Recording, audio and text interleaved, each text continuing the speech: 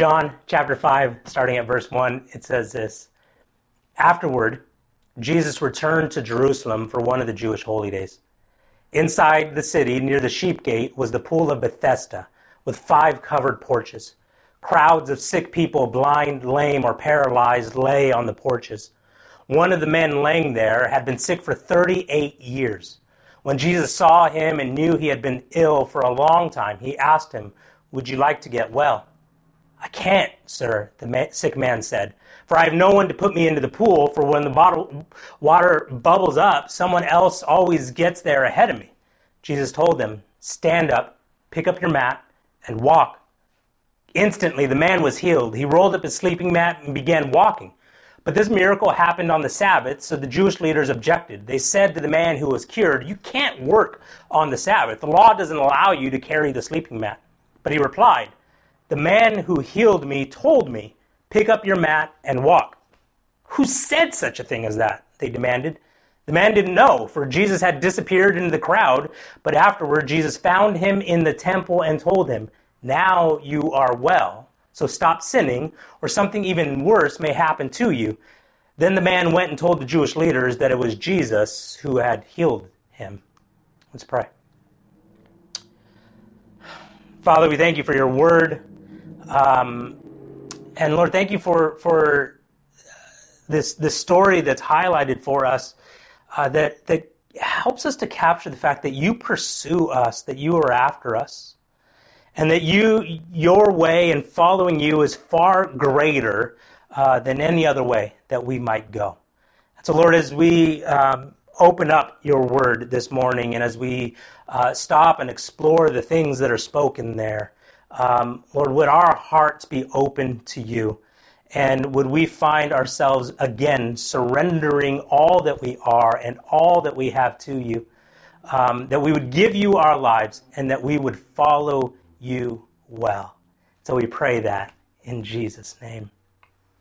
Amen. When I first started going to church, one of the songs that I absolutely fell in love with had some simple lines in it. And it were this: "In the morning when I rise, give me Jesus. You can have all this world, just give me Jesus." Right? Just the lyrics of the song just capture my attention in this place of saying, God, all that I want in this world, when it comes down to it, what my heart's desire is you. You're better, you're greater, you are what I want. I heard someone reflect on it this way. They said, if I die and find that heaven is just an abandoned building, but Jesus is there, that's enough. Jesus is greater. And as we look at John chapter 5, we're going to see a man who is without hope. He sees what he wants, and he's really close in proximity, but it evades him day after day after day. But he finds Jesus is greater than the pool that he was by. And then you also see a group of people who have defined what rest and worship looks like. But by going with their interpretation, they overlook the healing that God is longing to do. And I think that is something that John is writing and saying Jesus is greater than their interpretation as they looked at the Sabbath. We play this game in our home where I've been trying to teach the boys to respond to this question. I in the middle of the day or around the dinner table, whatever it may look like, I always just, not always, but I'll stop and I'll just ask, "Hey, who's the best?" And I'm trying to teach them to respond, Mom's the best. Just a way to celebrate their mom, to celebrate our love and our affection for her. But our oldest son, a handful of years ago, in his very logical brain, one day decided to say, that's just an opinion. We don't have enough facts to say that Mom really is the best. And so his response has become, when I ask, "Who's the best?" Our youngest, Tiago, will say, Mom's the best. And our oldest, Justice, will say, Jesus. Jesus is the best. It even got to the point, I'm going to bring it up on the screen here. I'm going to share it on the screen. 2 years ago, this was his Mother's Day card to Larissa. It said, "Mom, you are almost the best." Why? Jesus is greater. Jesus is greater. As followers of Christ, what it is an ongoing shaping of our heart to discover that we are learning to trust Jesus in every space of our lives and believe that his way is greater and that our hope needs to be placed in him, that everything else fails in comparison to Jesus. So here's the intro to the story is a man sitting beside a poolside. We're told that he has been sick for 38 years. And really, it's a story of a man who has no hope.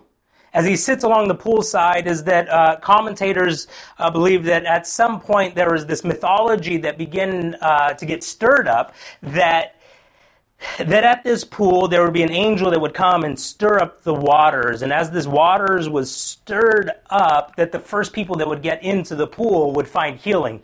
John, as he writes this story, isn't affirming the fact that those healings really were taking place, but it's to create this understanding that the healing wasn't going to come from the pool. It was going to come from Jesus.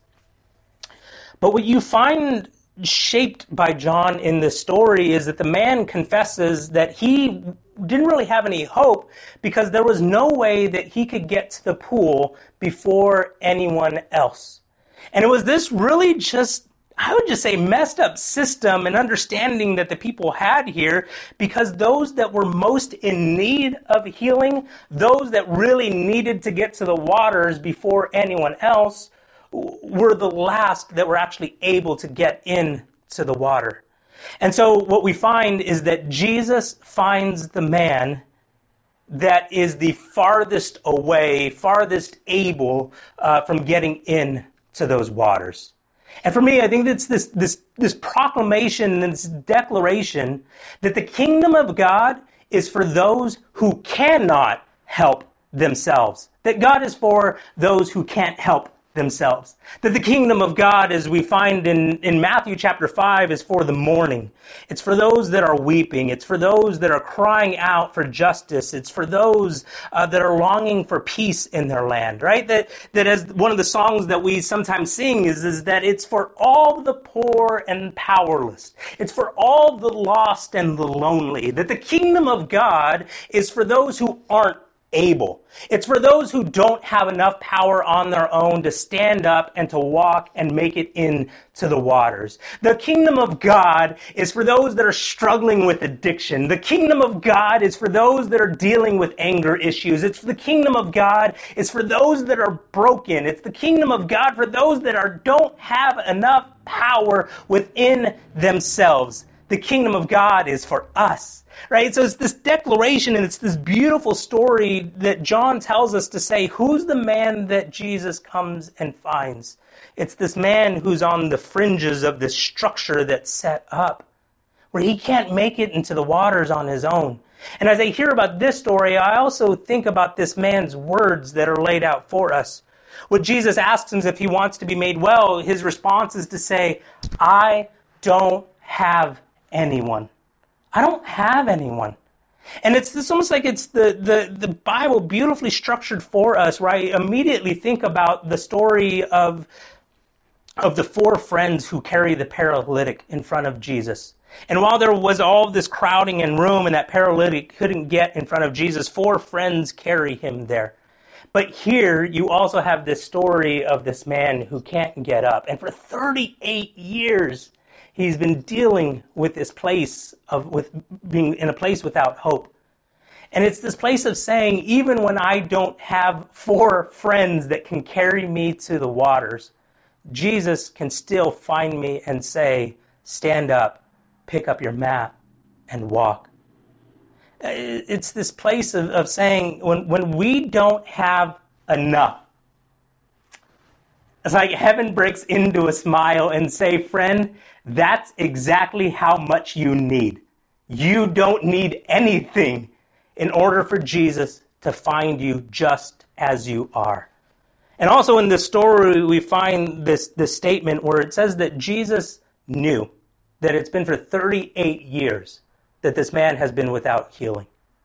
You find a story that describes that Jesus knows all about us. And it's actually something that you see in a theme that John has, right? Where he says that when he finds Nathanael, he knew precisely where Nathanael was, and it provoked and propelled Nathanael to believe that Jesus was far greater than just an ordinary man. That the Samaritan woman, her declaration to her townspeople and to her community was to say, "Come and hear from a man who knows everything about me."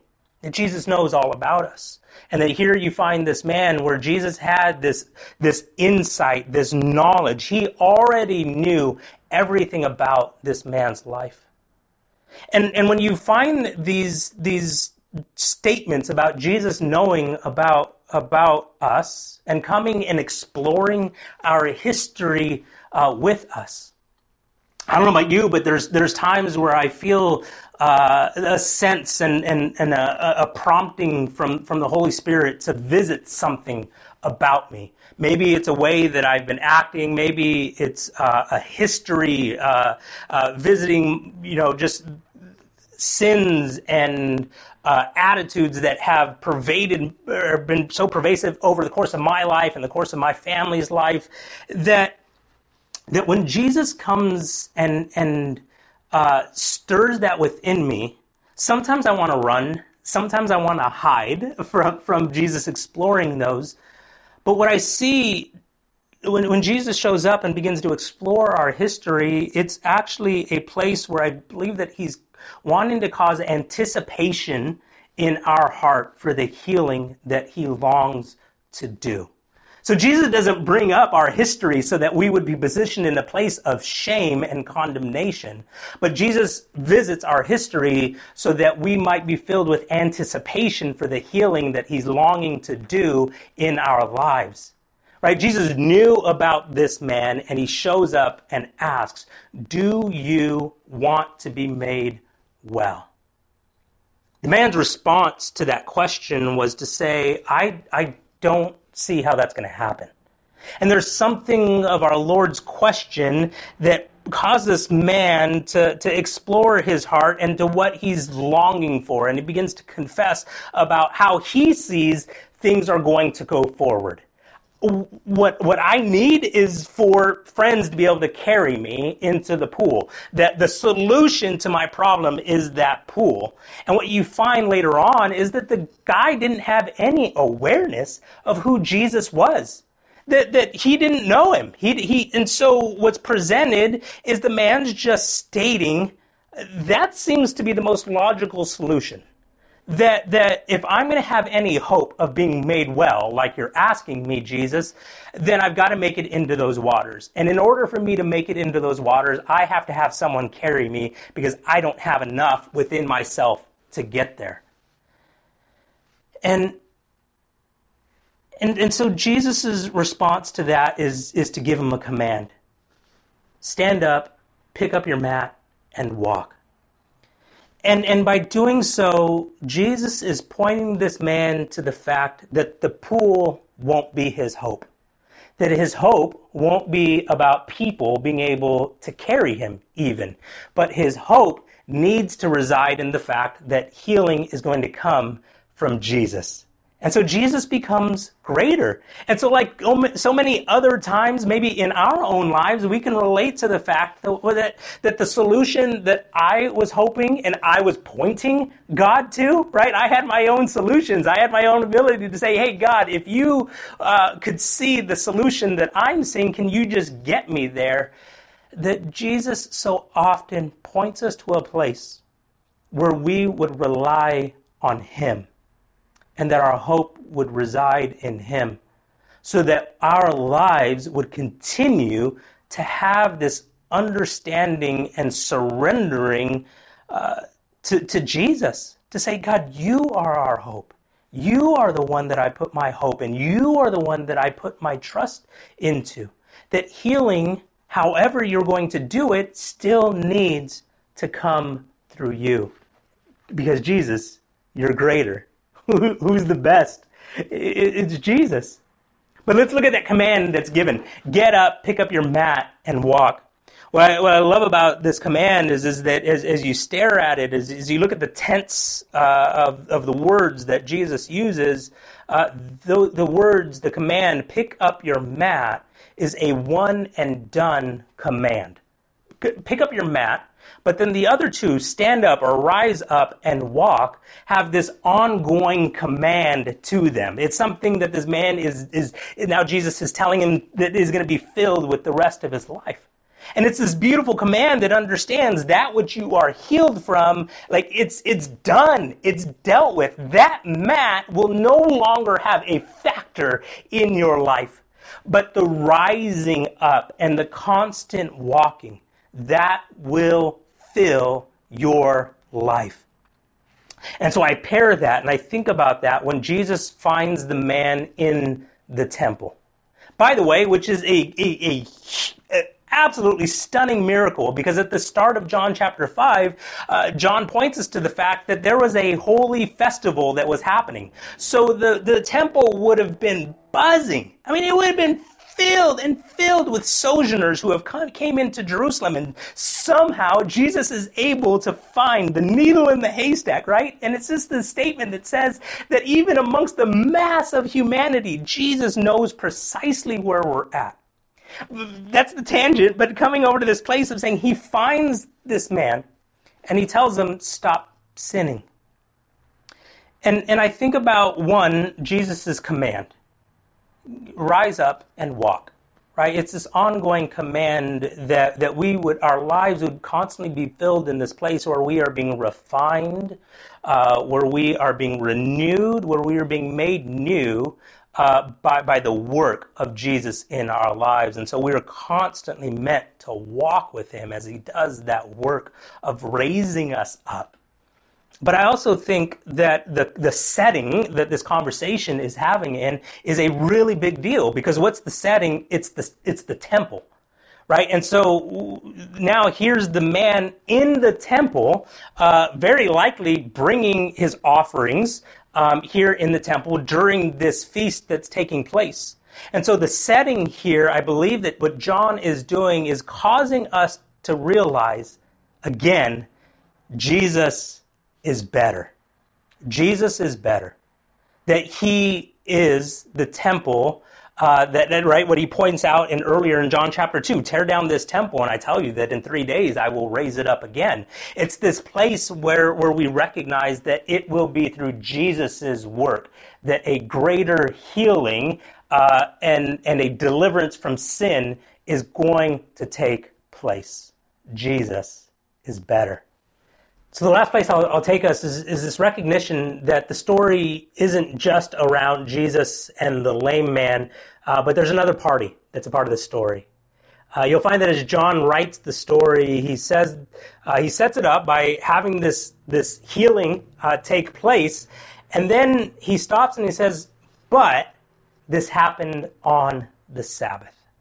And immediately, as readers, we're meant to stop and to really zero in on why in the world would Jesus do this on the Sabbath. Because if the man has been lame for 38 years, certainly he could have waited one more day to be made whole and healed.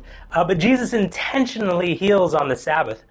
And so we're told that after the man is made healed, he comes across the Jewish leaders, and as he does, they want to know, like, why in the world are you carrying your mat?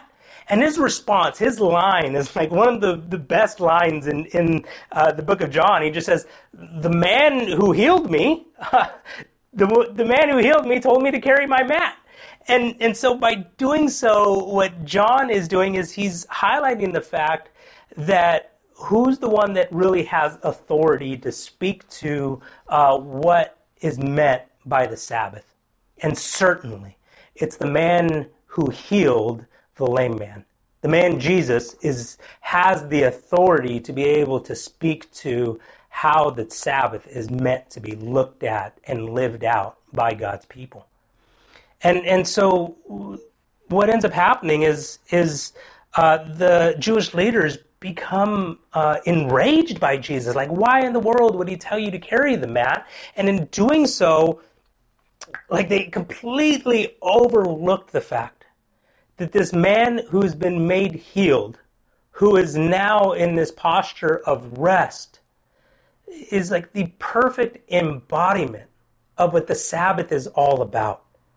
And because they are so bogged down by their interpretation, they cannot step into this place of celebration, that the fact that this man is carrying this mat and walking, that mat wasn't a burden for him. If anything, that mat became a symbol of God's healing, his rest, and the man's freedom, right? This work that Jesus has done in this man's life. A healed man is the embodiment of the Sabbath. And so John, I believe what he's pointing us to is the fact that Jesus will be the source of our rest. And in him, Sabbath, as the theologian Ben Wetherington would say, is more superior and lasting.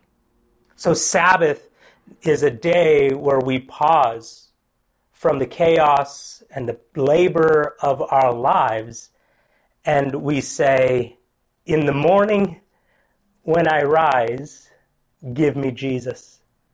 You can have all of this world, just give me Jesus. Why? Because Jesus is greater. Jesus is greater, and it's in him that we find really our Sabbath rest. And I think that as God's people, we keep that rhythm of Sabbath, but we recognize it is a day marked by this understanding, and where God's people seek to live out what it would look like for the kingdom of God to be fully present here on earth. A day where we are able to stop and to rest in the fact that Jesus finds us and he's at work in our lives, and we can trust in him, and we can trust that he is working in, through, and around our lives. Loved ones, Jesus is greater. Let's pray. Father, in this moment, right now, we turn to you, and I just pray, may we as a people find rest in you. Would you come and create an expectation and anticipation in our hearts that you desire to visit us, not to stir up shame, not to stir up condemnation, but what would arise in our hearts is this anticipation that you desire to do a good work in our lives. And so, Jesus, we turn to you. We say, you are our hope. You are the one we rely on. You are the one that we seek to follow in every space of our lives. So, Jesus, would you come and would you bring your people rest and calm and healing and health right here, right now, in this moment. And we pray that in Jesus' name. Amen.